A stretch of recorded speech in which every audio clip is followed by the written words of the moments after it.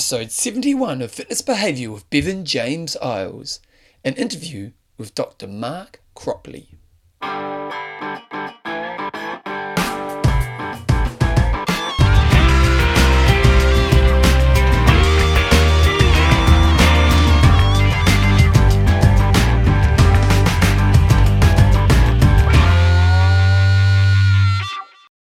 Righto team, welcome along to episode 71 of Fitness Behaviour with Bevan James Isles, your fortnightly podcast on the behaviours that create a lifetime love of fitness and all the benefits that come alongside it. Welcome along to this week's show. I have to say I'm pretty excited about today's show. I've already done the interview that we're going to be having on today's show, and I think there's real value in this episode for lots of reasons, and I'm sure it's a topic that many of you will be able to identify with in regards to the stress management of your life. So I've got an interview with a guy called Dr. Mark Cropley. He is basically a brainiac. He really is. He's a professor of health psychology, director of research for the School of Psychology. He works at the University of Surrey. He's a doctor. He's a very, very smart man, and he's a man who's basically spent his whole academic career trying to figure out some aspects of stress and what causes stress, and particularly work-related stress. But his body of work's pretty impressive. I'm doing my research for the interview with Mark. I read some of his published works, and this guy has an amazing body of work.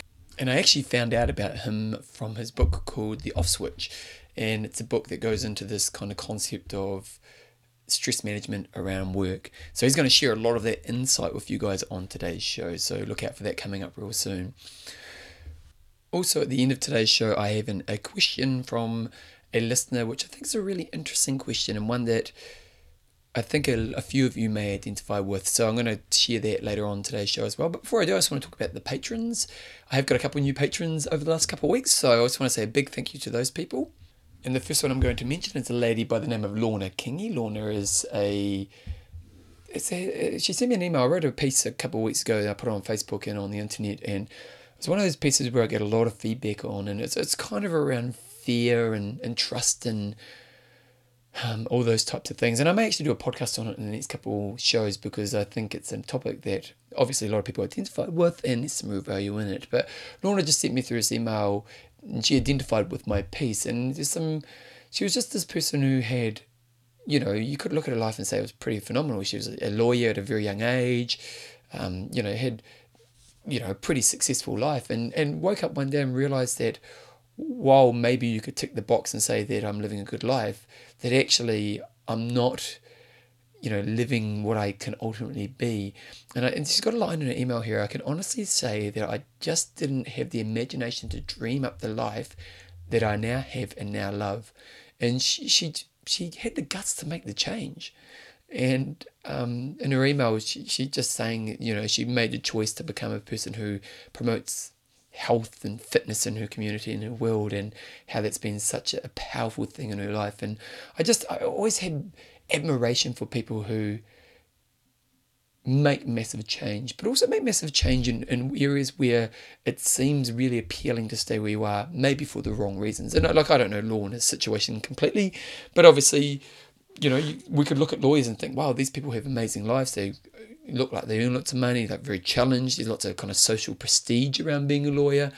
And to move away from that, even though it might seem the right thing to do, can often be a really hard thing to do. So Lorna, I just think you're a bit of an inspiration. And so I've called you, your nickname is the Queen of Change, and because that kind of sits in your own experience of you changing, and also the fact that you've kind of created a life around helping other people change. And so I just think that's quite an appropriate nickname, and it kind of kingy. I know there's a king in there, so the king and queen, maybe. I also got another new patron, a lady by the name of Wendy Schaefer, and I think of Schaefer, and I think of Paul Schaefer from The Late Show with David Letterman, who people don't really, maybe a lot of people you wouldn't even know who he is, but a very influential musician. And if you listen to a lot of podcasts with musicians, they talk about the influence he had on the music industry in the 80s and late 70s. And so we know, a lot of people know him. He's the bald guy on the old David Letterman show, but he's a very, very talented musician and quite an influential soul. So I've called you Rockstar. And actually, rockstar is one of my favourite sayings. So there you go. Just some other patrons as well. People who are already patrons of the show. We've got Holly, the Go-Getter Woodhouse. Holly's actually someone who I think I may get on the show over the next period of time, because she's another one like Lorna who has been a very inspirational person. We've got Sue Chisel and The Only Way Is Up. We've got Denise Dana, Ab Fab, and we've got Nathan the Hurricane. Those are also patrons of the show. So if you want to be a patron of the show, you can go to www.bevanjameseyles.com. I now have 30 patrons. So for those 30 people who are patrons, thank you so much. I really appreciate the support you give me. I have spoken last week a couple of weeks ago, about trying to become a weekly show, and it's definitely an aim I have for this year, and the support of the patrons definitely make that much more realistic. So if you become a patron of the show, go to www.bevanjameseyles.com. If you enjoy the show, you get value from it, and you think it's worth chucking a couple of dollars my way, that'd be really appreciated. Anyway, I'm going to get into the main gist of the show right now. It's an interview with Dr. Mark Cropley. I really enjoyed his time. Hopefully you guys get just as much out of it as I did.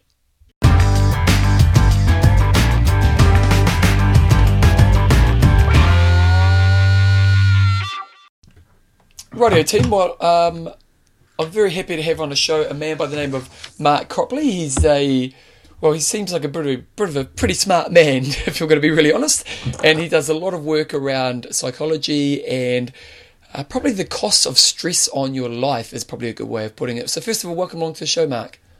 Oh, thanks for having me. I'm delighted to be on. So you've recently written a book. Do you want to tell us a little bit about your book? Yeah, the book's called The Off Switch, and it's actually, I wrote it to help people switch off from work. So I probably started working in the area of stress 20 probably years ago. And when I first started, we looked at stresses at work. So what caused stress and the impact of stress at work. But we now know it's not actually the stress at work that's caused the problem so much. It's how you unwind after you finish working. So if you come home and think about work, it's just as bad as being at the work, at the stressful workplace. So a lot of my work over the last, say, 15, 20 years has been looking at how can we actually unwind and switch off from work and escape from work-related thoughts, because the thoughts that tend to cause us problems. If we think about work when we're at home, particularly if it's stressful, it can lead to increased blood pressure, raised cholesterol and various things. So there's a lot of physiological effects by thinking about work outside work. So the key message is to say it's not the stress at work so much that's causing the problems, it's how we unwind once the work is finished. Before we go into too much detail of the book, because it's a very good read, and in some ways I feel a very important read for many people out there, what got you interested? Maybe give us a bit about your history. So obviously you've studied psychology and stress and stuff like that. What made you kind of head down this area of thought? Right.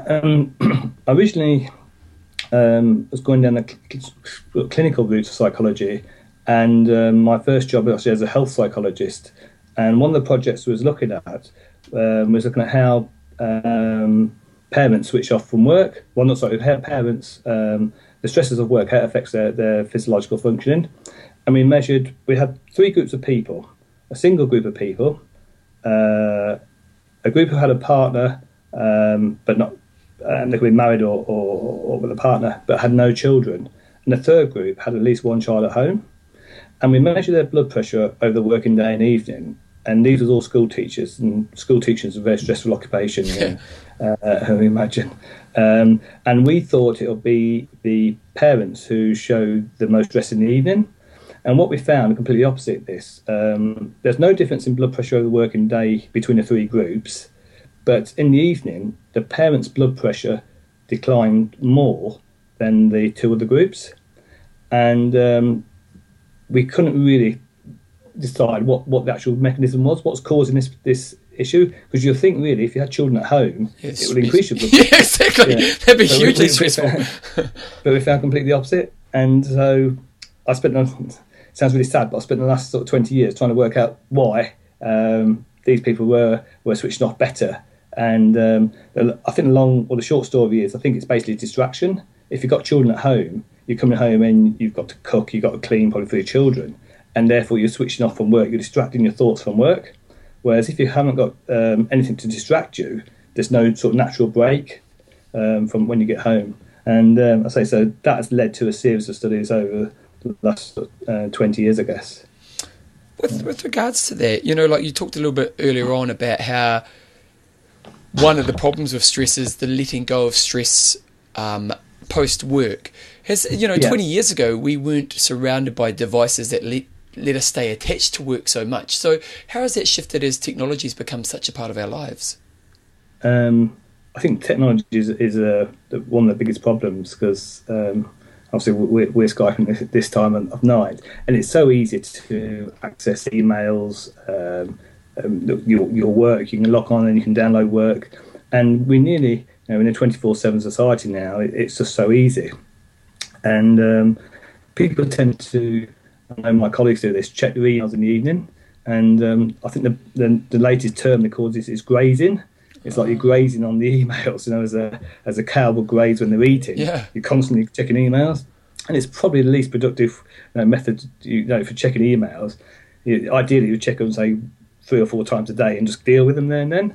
But they're constant, and I also think because they're there and they're on your machine, you can't ignore them because it's there in front of you. There may be an email and a flash up. So I tell all my workshops just either switch the phone off completely when you go home, or certainly switch the emails off, because there's no way you can unwind if you're thinking about work all the time. And sometimes you get a bit, people will not get bored in the evenings, but if there's a spare moment, people start checking emails, and once you start checking, it triggers thoughts again. So one of the terms you talk about in your book is rumination. Do you want to maybe tell us what that means?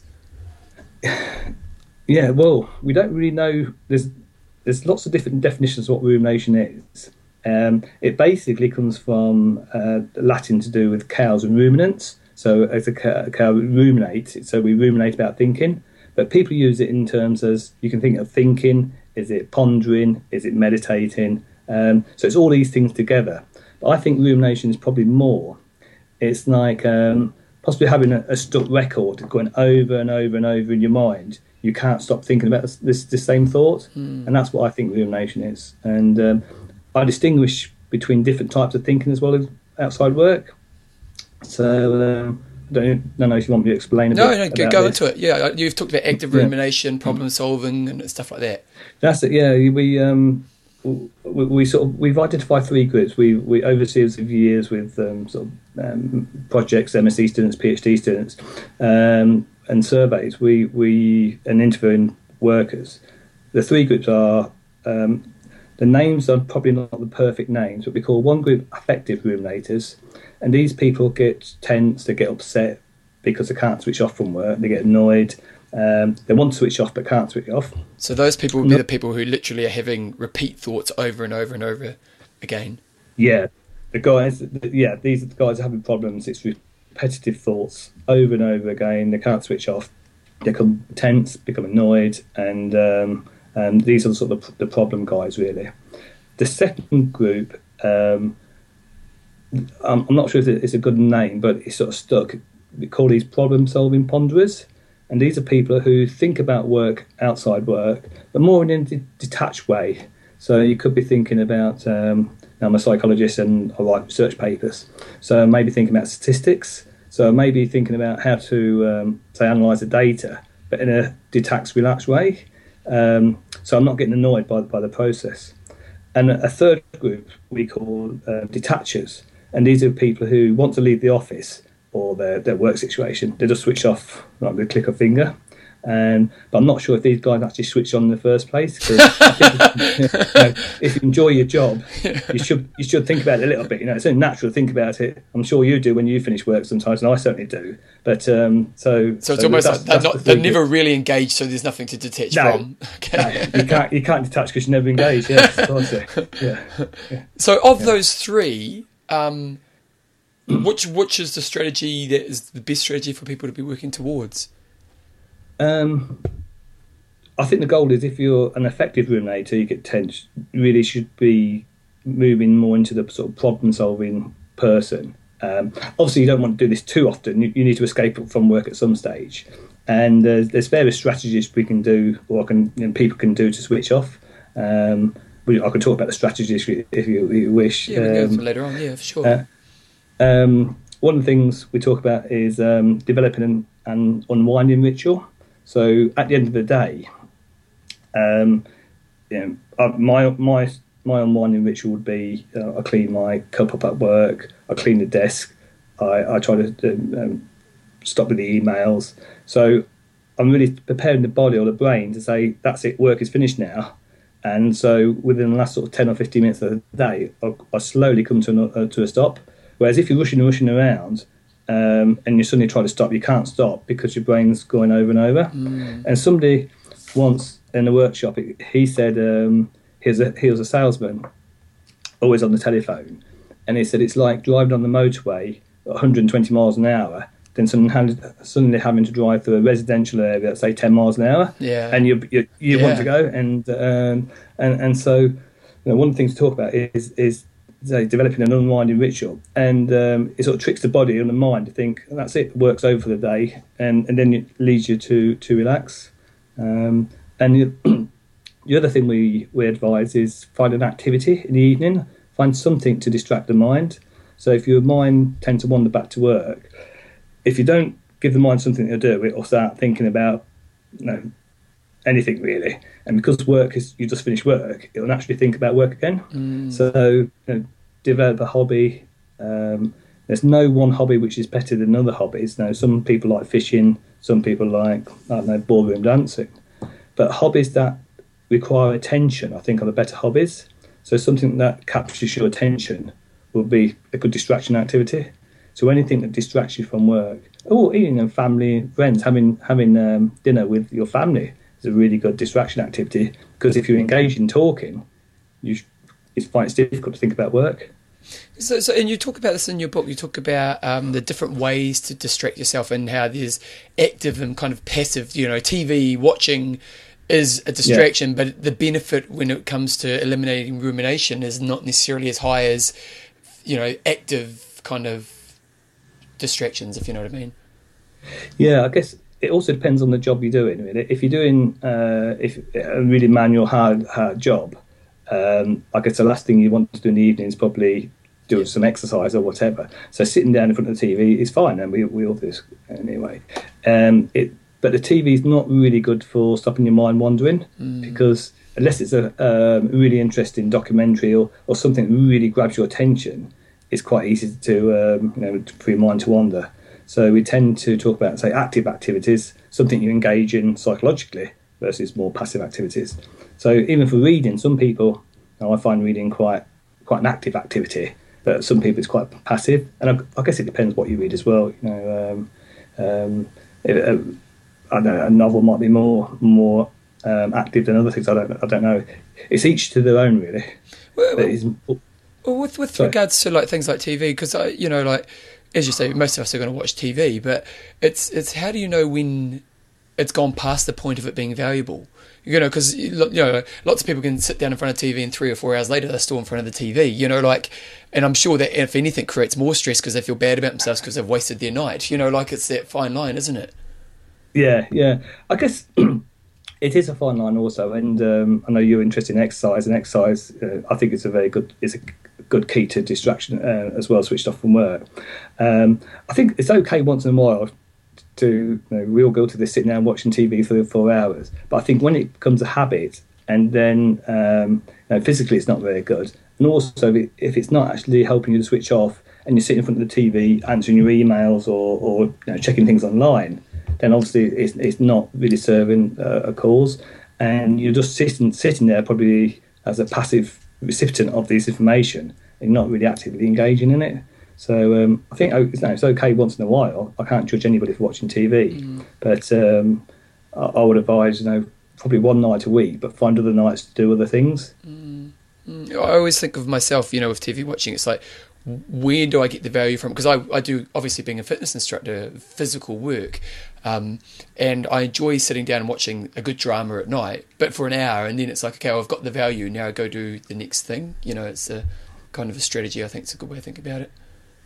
Yeah, I think, and limit yourself, and then you're in control of the TV, not the other way around. I Yeah. think that's probably the key. Yeah, So, yeah. so when we talk about rumination, and rumination being this kind of concept that I do not let go of the thought pattern of the workload that I have, what are some of the effects of it on your life?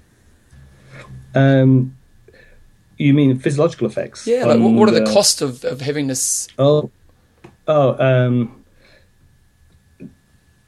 I think that we talk about behavioural effects and physiological effects, and I can go talk to these. So, there's some work looking at heart attacks and people who can't switch off from work. I think it was something like 3.5 times. People who can't switch off from work were 3.5 times more likely to have a heart attack than people who can switch off from work. Wow. And and actually, we've done some studies looking at why this is, and it could be a direct link between thinking about work, raising your blood pressure and causing more stress on the cardiovascular system, or we've been looking at from the behavioural side, and we did a study, and we're just replicating this work again, and we looked at snack food in the evening.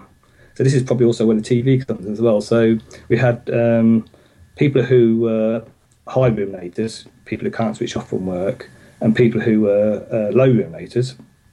And we looked at the types of food people were eating in the evening. And the high ruminators were eating more chocolate, crisps, cakes, biscuits than the low ruminators. So it could be because they're thinking about work, they're using food as a sort of some kind of emotional regulation, trying to like comfort food. But that's because it's full of saturated fats and sugars. That's actually then causing more, higher cholesterol, which leads to heart disease as well. So the mechanisms, could be, physiological. It could be an instant thing, or it could be through behavioural effects as well. So there's there's also, we look at cortisol, and we've done some work looking at raised cortisol, stress It's hormone. fascinating about the sleep patterns. Yeah, but we also look in the evenings at people who think about work in the evenings are producing more cortisol than people who are not, and over the long term, that can put massive damage on the body. And we've also, the key outcome measure we also look at is sleep, as you suggested, and we've done loads of studies with sleep, and people who think about work take a long time to switch off and only go to sleep.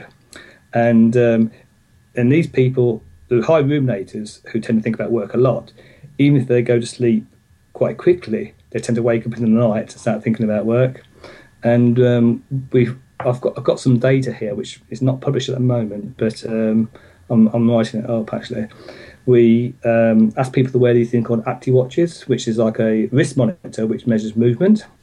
And we find that people who are the high ruminators, they tend to move a lot even when they're sleeping. So they're tossing and turning in bed, and you can see clearly on the figures, even though when they're supposed to be asleep. And it's particularly salient towards the latter part of the morning. So from say 4, 5, 6 o'clock in the morning, they're moving all over.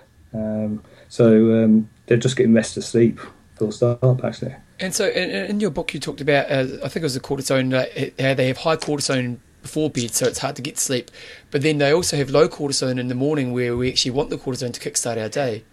Yeah, it's to sort of give you the buzz for the day, to get you kick started. You want a nice, they call it a cortisol awakening response. So you need a sharp increase in cortisol as soon as you wake up. And we found it was flattened. So people are either waking up too early and it's peaking too early and it goes down, or because they're chronically stressed, the system is shot to bits really, so they're not producing that nice rise in the morning as we expect. And then cortisol's been associated with diabetes, with memory problems, heart disease. So it's a really important hormone actually. And so I can imagine that if I've stayed up all night and had terrible sleep because couldn't stop thinking about work, then I wake up the next morning and my body isn't getting the chemical effect that I need to kickstart my next day. If that flows on for a long period of time, that can't be good. No. And what you find also is the people who have the the poor sleep and the cortisol's causing all this problem. They go to work in a more of a fatigue state, and if you're at work and you're tired, you're more likely to make mistakes, or you're less productive. You might be angry with your colleagues, and then you probably get to the day, and then you start thinking about your day, reflecting on this, thinking, "Oh, I made a mistake here. I made a mistake there. I should have done this." And then you ruminate more in the evening. Then you can't sleep the following evening, and so it goes on and on and on. So it's a vicious circle. Really. It goes on and on and on, and So it causes problems. There's also problems at work. There's some interesting work. I haven't actually looked at this with ruminators, but it's the same sort of process. There's been some work in the States and looking at people who don't sleep well, and you're more likely to take part in deviant behaviour at work the next day. The suggestion is so. It could be from little things like stealing the old pencil from work to fiddling receipts, and they put this down to fatigue and tiredness, basically. Wow. So there's a whole host of issues. I'm not saying all people who don't sleep do things, but you increase your risk of making mistakes at work and also engaging in deviant behaviour. But I think we can probably all identify with it. Like, we all know that, when we are mentally fatigued, we are poor at choice making around behaviours, aren't we? Yeah, it's good. You're more likely to engage in risk behaviours because you're not thinking straight and you're trying to find a shortcut all the time. And I think there's a lot of work to support that, actually. So one thing that I'm curious about is this whole idea of the culture that I work in. Like if I know I have a friend who's a lawyer, and lawyers' work culture is very much the hours I work is almost a badge of honour that I wear, and so it creates this very unhealthy person. So how does the culture that I work in influence me becoming a ruminator? It's interesting because we find that. I guess there is a cultural aspect as well, but it's not so much the job. I think it's more the individual, the job. So, for example, I do a lot of work with school teachers, and I can go into a school, and there's two classrooms next door to each other. Same sort of kids, it looks like to me. One teacher will say, "This is the worst school I've ever worked in. The children are horrible. I can't switch off, blah, blah." Next teacher, "Oh, this is fantastic school. The kids are great." So it's very much an individual thing. Yeah. And I see why in some pressured jobs, people may find it more difficult. Interestingly, we find that the higher up you are in an organisation, the least likely you are to ruminate. And maybe if you're really high up, you've got more control. So you can delegate, and the actual worst people are the guys in the middle. Tends to be the guys who are getting stressed from the bottom, getting stressed from the top, and these guys seem to be the high ruminators. But it does affect all levels. So it's sometimes more situational, but then sometimes it's more of a personal. It's just the way you approach these things. Yeah. We've done some work with lawyers, and we thought they wouldn't be very receptive to some of the interventions. But they've been a great bunch, and we did some relaxation techniques for them, and then we made some audios for relaxing, and the feedback was really positive. But I guess they took the CDs home, so they practiced at home in the comfort of the home, so nobody really knew what they was doing. But they were quite receptive actually to the work, but they're fully admitted they find it difficult to switch off. They certainly do. Yeah. Do in regards to so we say that, okay, well, if I'm ruminating, there's this kind of negative effect, which there's lots of flow-on effects. But if I can learn not to be ruminating, maybe to be more of learn how to detach from a rumination and have maybe problem-solving, pondering at the right level, where does that take me as a person? You mean in career-wise? Yeah. Well, I think the work to support this, if the type of person who are able to switch off from work and completely relax when you're outside work, I think it shows you're probably more productive when you actually get to work. So in the period when you actually work, you're working probably more intense, you're getting more done, you're able to concentrate more. So it seems sort of counterproductive. So working less and stopping working at home and switching off actually increases productivity at work. And I think that's one of the most difficult. Well, that's one of the challenges we have, is convincing people you can still be as productive even though you're not working. And I think also if people are in the habit of working and people are working, it seems the world is divided into two people. Are the people who can't find jobs and they're trying really, really hard to find a job, and the people in work are working twice as long as they normally would do. So and the guys who are working hard, and you go into, you make working hard a habit, so you go home and start working again. So it's trying to convince these guys, no, step back, take a break, and you'll be more productive.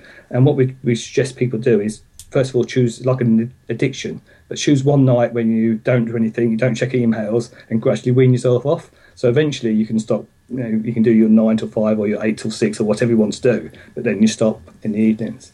But not saying that sometimes, I work later in the evenings, it depends what you're doing. So I think the key is not to be too stressed by, or too constrained by your by the habits. So occasionally it's okay to work, but in the long term it's best to have a more of a balanced life and learn to switch off when you come home. How hard do you find it to get people to change? I'm sure you've worked with a lot of people who identify themselves as ruminators and have their costs, the negative health effects of that. You teach a lot of tools in your book, and how effective are people at actually changing from becoming ruminators to people who can be a lot healthier around this? The work we've done so far, very effective. The people who are having problems, I guess the people we see are the people who have the real issues and want to switch off from work, so they're quite receptive. Yeah. They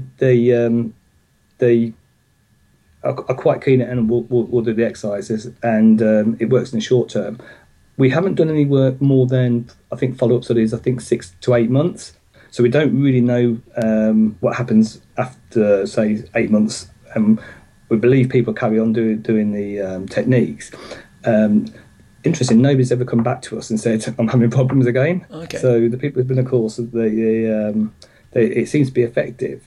And I'm saying with all the techniques, some techniques work better than others. So for some people, it might be more of a sort of relaxation technique. And other people, it may be more of an active, sort of more of a cognitive restructuring.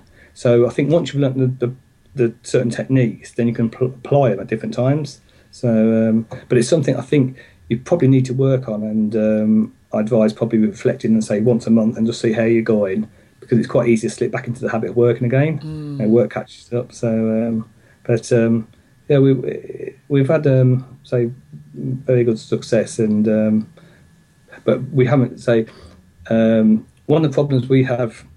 When we do the work about switching off from work, we do some diary studies and various things.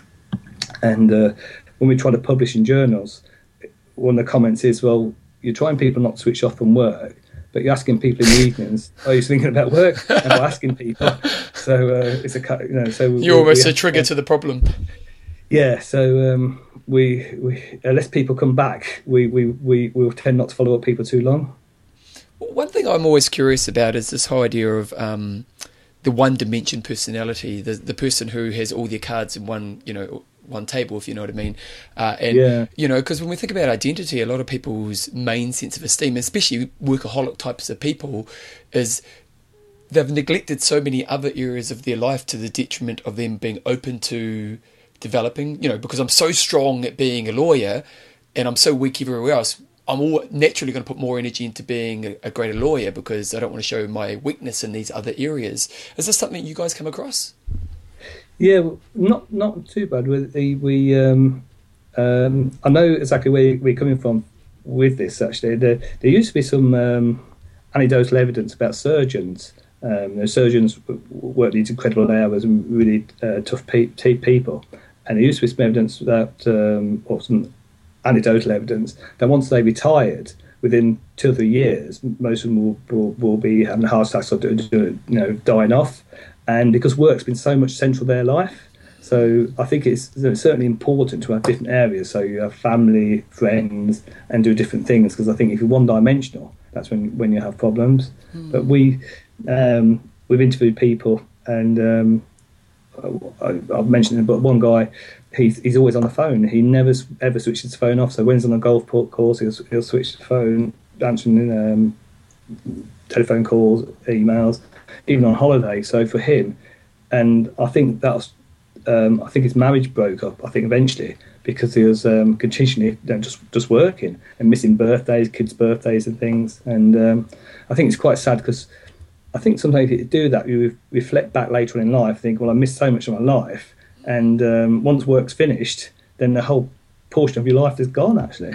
So I think I tend not to use the word balance too much because it depends. It suggests it's always up and down, but it should be more diverse. I think your life should be. Yeah, well, and just in regards to that, I just wonder if one of the things that makes it hard for people to move towards the tools that stop rumination is that sense that I'm not going to be good. Like, I know meditation is really interesting. You talk about it in your book, and I've meditated for years. And one thing I get when you try to advise people to meditate, because techniques are actually pretty easy, the barrier is they just think they're bad at it, so they stop. Like people will give it give it a week, and they just think, I'm so bad at this, what's the point? And you have to learn with those, like meditation, that there's no judgment on my ability, it's just do, and eventually you'll understand the value of it. And so for those people who are listening who maybe identify with being a ruminator, is that when we look at adding tools to help to stop this, it's to not judge how good I'm going to be at that tool at the start. Yeah, we actually was having this conversation at work today about a certain type of personality who, when they start meditating, they want to be the best meditator, they want to do it the longest time. And but I think, actually, probably going back to your previous question also, about work taking over. For some people, because they have worked all the time, they're successful, they think that's the only way because it has served them well. They've worked all these hours, and they say, look, I've got a big house, I've got a big car, whatever. And trying to say to them, yes, but you could probably still do that, but without putting all the hours in. But particularly we do to work with perfectionists.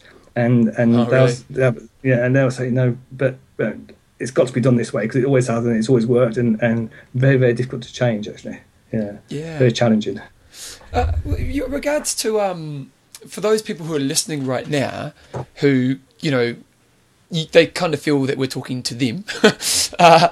They really self-identify as that person who gets home from work and just have that repeat patterns. What would be your advice on how to shift? I know that's a big question, but maybe just a short answer. I think. Well, I don't think I could do a complete short answer. The thing I talk about is cognitive restructuring. Really, when you have these thoughts about work, and if I have a thought, I've got to be working tonight, I've got to do this. Try to challenge that thought and say, well, what happens if I don't work tonight? What's the worst thing I can possibly do or happen to me if I don't work tonight? And come up with a more rational decision. So write it down. And so if you find yourself working or find yourself thinking about work or doing something, write it down and challenge the reason, the pros and cons of doing this, but try to challenge that negative thought you've identified in yourself. And then I think you'll probably see it in a more rational way. And I'll say about putting it on paper, it's good to put things on paper. When it's not in the paper, it's quite difficult. But once you've written it down, and then you see what it actually looks like on paper, and you can actually address the thought and challenge the thought. There's also, certainly when you come home, one of the techniques people use is, I quite like this myself, is there's two other things you can do. You can park the thought. People, if you've got a problem and something's really playing on your mind, you can decide, you teach yourself, I'm not going to deal with this thought now, I'm too busy, but I'll leave the thought for, say, 6 o'clock this evening or tomorrow morning when I can deal with it better. And by saying that to yourself, somehow the thoughts seem to be less salient, and you can tend to get on with your business. And then when you decide to deal with the thought, you can deal it in a more rational, non-emotional way. And so it gives you a sort of respite from the thought. But one other technique you can do, and I know people's got children, people are busy and find it difficult too. I like the idea. One of my things I do is called the notion of a favourite place. So having a favourite place, it could be an armchair in the house, it could be in the garden, it could be a swimming pool, it could be a cafe on the way home, it could be your favourite place could be completely different to mine, but it's somewhere where you can go, you can relax, you can think to yourself, you can give yourself 10-15 minutes just to go there and just give yourself a respite from the sort of daily strains. And once you sort of sat down 15 minutes, 10 minutes, have a cup of tea or coffee, by yourself, it seems to charge the batteries, and then you can carry on and carry on with the evening or carry on with the day. And it seems a really, really strange thing to do, but it does work. And sometimes you may not have a favourite place where you can switch off in the evening, but it could be the park at the weekend, or it could, so you've got somewhere to go to actually think and have a bit of space for yourself. It's interesting. Admittedly, you kind of no, it makes really good sense. It really does, and it's interesting. You kind of preach into the choir for me, because a lot of the stuff I read in your book is stuff I've learnt kind of just intuitively through life to apply. But I think the one thing that I want to reinforce to the listeners is that, like, I know for myself, in my busiest times, my tools to help me stop ruminating are what I prioritise as number one. And it's, that because often as we get busy, it's the tools that keep us healthy are the first thing that we drop, aren't they? Yeah. We think I'll just get over this hurdle and then I'll carry on doing what I'm supposed to be doing. Yeah. And then we know that we do that, and next week it's just as busy, and before long we're back where we started from. Yeah. So it's like a bit of a gardening exercise, really. You've got to keep getting rid of the weeds and keep mowing the lawn, in using the techniques again just to be on top of it all, really. So some other kind of random questions. I was just looking through. You're obviously very prestigious in what you do, because you've published a lot of works, I saw, and I just saw you did a lot of work on smoking. Can you maybe tell us a little bit about your work on smoking? Because I'm really fascinated, because to me, when we look at behaviour change, smoking must be one of the hardest ones to overcome, because you have this addictive substance that you're working against, plus a process of habits and behaviours that are so ingrained in the way you live your life. I'm not sure, I just kind of threw this out there, but do you have anything to share on that? A lot of my work actually is looking at exercise and smoking. So what we tend to do, we have people come into the lab at work, and we stop people smoking overnight, so the cravings are really high through the roof. And we simply put people on an exercise bike, and we monitor the cravings, and if they exercise from sort of moderate intensity to high intensity, their cravings go down. And we're looking at the mechanisms, what's causing this, and we still don't fully understand why it's working. Actually, it could be part of the distraction. So it's the same as the ruminative thoughts, because you're distracting yourself, you're not really having the cravings. Okay. So it could be that, but it could be other mechanisms, and we're investigating that. So most of my work is really been in the lab looking at this, not actually looking at helping people to quit completely, but because cravings is a large portion of the problem people have. We're looking at cravings and how we can help people with their smoking cravings. And nicotine is supposed to be one of the hardest substances, I think, to wean yourself off, actually. So any work you can do. And the idea is, the work we're doing with the exercise is, we find it as little as 5 to 10 minutes of moderate intensity exercise is enough just to get you over that craving. And as you know, smokers, cravings tend to fluctuate throughout the day, and if you can get over that little period where you really want a cigarette, so if you're in an office situation, for example, you could probably walk up and down the staircase a couple of times, raise the heart rate, distract you from the cravings, and then you can go back and the cravings probably gone then, and then obviously you can't exercise all the time, but it could be just one more tool you can use in your smoking kit, really. Another study I saw that you guys did was this concept of, and again, I'm just throwing random questions at you now, but you've got such a good body of work, so why not? People don't exercise because they can't think of a reason to exercise. So can you maybe tell us a little bit about that one? Yeah, that's there's a model, and they use it for addiction, and people go through various models. So various stages. So stage one would be where you're probably not thinking about giving up smoking, or you're not thinking about exercising, and then you go right through to the last stage where you're in maintenance. So you can actually you exercise all the time, or you don't smoke all the time, and I won't put. There's a theory. It's called the availability heuristic, and it's a long story. But basically, we act on our things that instantly come to our mind. So the idea is, if you're thinking about exercise and thinking about reasons why you should or shouldn't be exercising, if this is obviously this is the short story. So if you're thinking about exercise, then all your thoughts suddenly are telling you reasons why you shouldn't be exercising. You probably wouldn't exercise. Yep. But if your thoughts are telling you should be exercising, you're more likely to exercise. And it sounds really simplistic, but the idea is if you can get people engaged in the positive sorts of thoughts, and then thoughts are easily accessible. So as soon as you start thinking about exercise, you think, oh yeah, it's good for my heart, it's good for this, it's good for that. You're more likely to engage in exercise. So on one level, it sounds very simplistic, but when you go into more detail, it's more complicated. So it's kind of like it's kind of like saying that the negotiation you have with yourself, if you can learn to put positive benefits in that place, that's going to influence you towards exercise. Whereas if you can't see reasons, obviously it's going to push you away from exercise. Yeah, and it's also speed of reasons. If you can quickly generate reasons why you shouldn't be exercising, you might have 10 reasons. You might be able to list 10 reasons why you should be exercising, but if you start, as soon as you think about it, the reasons why you shouldn't be exercising comes quicker to your memory, then you tend to stop. So have you guys done research on if you can actually pre-program having the quick positive thoughts?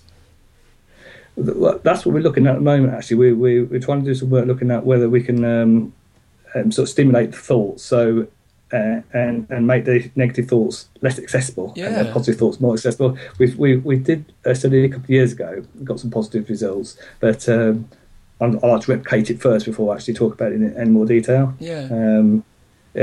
But the interesting is the theory is there. So what we test the theory, and hopefully it's we get some positive results. Yeah, it's very interesting stuff. Hey, Mark, anything else you want to kind of leave off to the people listening, and before we kind of wrap things up? No, I think I guess the one thing I probably should tell you what you shouldn't do. Yeah, totally. You just reminded me about the because the exercise thing actually. I talk about this concept of the white bear. I don't know if you've read it in the book. And so the idea is, if you're thinking about work, don't try to force the memory out your mind. So it's a really bizarre study which was done probably 20 years ago, and I didn't fully appreciate this study until it's probably longest, probably 30 years ago. So what it basically is, you ask people. Wagner did this in the States, not to think of a white bear. Yep. So you told people, whatever you do, don't think about a white bear. Which I'm sure the whole audience now is thinking of a white bear. Yeah, think about a white bear. I think I've gone bonkers actually. So don't think about a white bear. As soon as you think about a white bear, you ring a bell and press a button. And by actively trying not to think about it, you think about it more. So all this to this, we're smoking as well. So people don't think about smoking, don't think about cigarette smoking. They think about the thoughts more. So if you're trying to suppress a thought, push it out your head, you've got to think about it. So don't try to push the thought about work outside your mind, and don't criticise yourself for having thoughts about work. If you let the thought come and go, it's fine. But if you try to suppress it and push it out your mind, it will come back later on with a vengeance. And if anything, you bring it to the forefront. Yeah. By trying to suppress it, you're thinking about it even more. Yeah. So if occasionally people think about work, it's fine. But to stop thinking about the work. And so then that's where your strategies of actually having different activities that are around switching your mindset elsewhere actually allows you to remove the rumination. Yeah, task switching. It could be. I suppose you can probably imagine it. Probably not a brilliant analogy, but record player or stereo. Where if your ruminating thought is a volume, so it turned on quite high. The idea is to try to do something else to drown out the music. Yeah. So turn that other music up, and that will eventually go down. Yeah. And that's what we're trying to say really. By distracting the mind, you're not paying attention, and the other thought will just drift away, and be less loud. And the other thing will take over. And you'll obviously be a healthier version of yourself. Mark, if people want to get in contact with you, have you got a website? I've got a work website, yeah. It's www. Actually, if you just... I'll put a link to it in the show notes. I'll do that. Yeah. I say if I should be in Google actually. If you just type my name in, I tend to be. There's not many Cropleys in the world, so I'm quite easy to find. Actually. You're a unique bunch, guys. The name of the book is The Off Switch. It's on Amazon. You can get it on Amazon as a Kindle, also as a print version. Hopefully, you get an audiobook done at some stage as well. It's a really good book, guys, and it's one for for those who are listening to this and really recognise that you are someone who ruminates and can see the health costs on your life for that reason. The good thing about the book is it's not just the stuff that teaches you about what it is. He actually gives a lot of tools as well. And if you are willing to do the work, you'll end up in a much healthier place. So, Mark, thank you so much for coming on the show. It was really great having you on, and keep up the good work. Okay, thanks for having me. Yeah, great.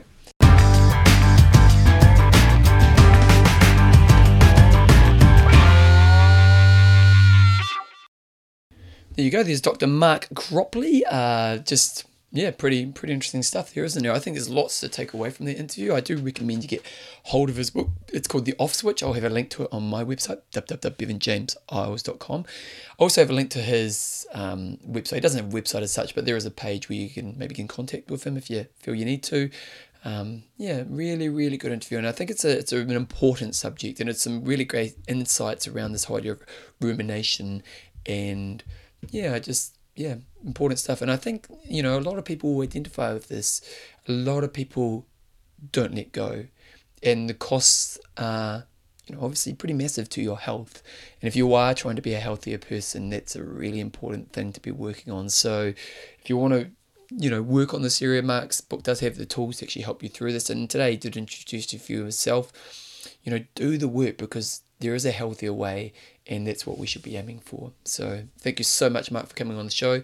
And I really enjoyed the interview. I you know what, to be honest, I just love sitting down with people who, he spent 20 years studying this subject, and I could probably have sat down for a lot longer and just digged into his ideas. I love kind of getting a chance, and that's one of the things I love about doing this show, is the opportunity to sit down and speak with people who have insight in areas that I don't have as much insight in, and gain knowledge from them. And Mark was a great example of that. I do have an email that I want to respond to, so I'm just going to pause for a second. I'll be back in 1 second. Through the power of podcasting, I am back, and I've opened my email. I just got an email through from Tiska Forrester, and she's just got a question. We kind of sent me through a link to an article, which was really interesting. And through our conversation, she came up with a question for me. And it was an interesting question, which, again, I'm not sure if I'm the expert on this one, but I think, I just want to share my thoughts on it. And the question is, can I ask you, do you believe in such a thing as emotional eating, i.e. boredom, stress, happiness, etc., triggering the desire to eat what you think will make you feel better? Or is it simply a behaviour/habit? Maybe there's no right answer to this question, as individuals have different things that affect them for different reasons. But I think what I now have learned is that I tend to blame the reason I'm not eating lean and good on these things, which isn't going to achieve my outcome at all. So Tiska wants to lose some weight. This is the situation she's in, and she's just kind of wondering, is it that my dealing with stress, boredom, those types of emotional things are the cause of that, or is it purely a habit? And to be honest, I think it's kind of both, to be honest. I think that, if we think back to the interview with the guy who wrote Mindless Eating, and we talk about how do we set up our world around to create good habits, we need to address this on that approach there. We need to look at this approach and actually go, no, how is my life making me fail? And how do I influence the way I make choices and my habits to actually avoid that from happening. So that's definitely an area we ought to address. But we also do need to address what takes me to the place of emotional eating. And it's interesting, I was having a session with a client the other day who has these moments where they overload on unhealthy food, and it's almost like, it's an emotional response. It's emotional eating, basically. The battle gets too hard, and it's almost like they give up and they go into this really emotional place. And I asked them a question which really kind of got them thinking, and the question was, why is it so good when you're in that place? And it's kind of that addictive thing, isn't it? It's the addictive thing of, I'm not a smoker, but I imagine a smoker, after the fact they had a smoke, they might feel bad. But the moment they're having a smoke, they're probably enjoying it. And the same thing that was kind of the question I had for my client was, well, when you're in this place when you may be kind of binge eating as an emotional response, why is that pleasurable? What are you gaining from that? Because we know that as soon as that moment finishes, you kind of go into guilt and feel bad about yourself. But why is that valuable in that moment? And when we think about this emotional eating thing, I think there's a few things to think about. Is first of all, like if we look at if I'm emotional eating because of stress, I need to look at my stress strategies. And obviously the interview we had today is a good thing to look at and to listen to and to apply. And if I'm bored, or how do I create a life where I feel more fulfilled, so boredom's not necessarily a bad thing. So there is this, how do I deal with the emotions in much more healthier ways? But in that moment also, when you are, maybe binging is the right word, but doing a behavior that that you shouldn't be doing, what is the gain of that moment? What are you feeling in that moment that makes it so appealing? And if I can understand what I am feeling in that moment, are there other ways to feel that? Are there other ways to overcome that? And the session I did with my client, it seemed that it was almost like a moment of freedom. That it was a struggle for them to stay healthy, and that binge moment. Sure, they liked the food, like it was probably, let's say it was sweet food that they have at that moment. Most of us like sweet food, but actually it was that moment where I didn't have to, it was almost like this freedom moment where the stress of trying to stay healthy was no longer there.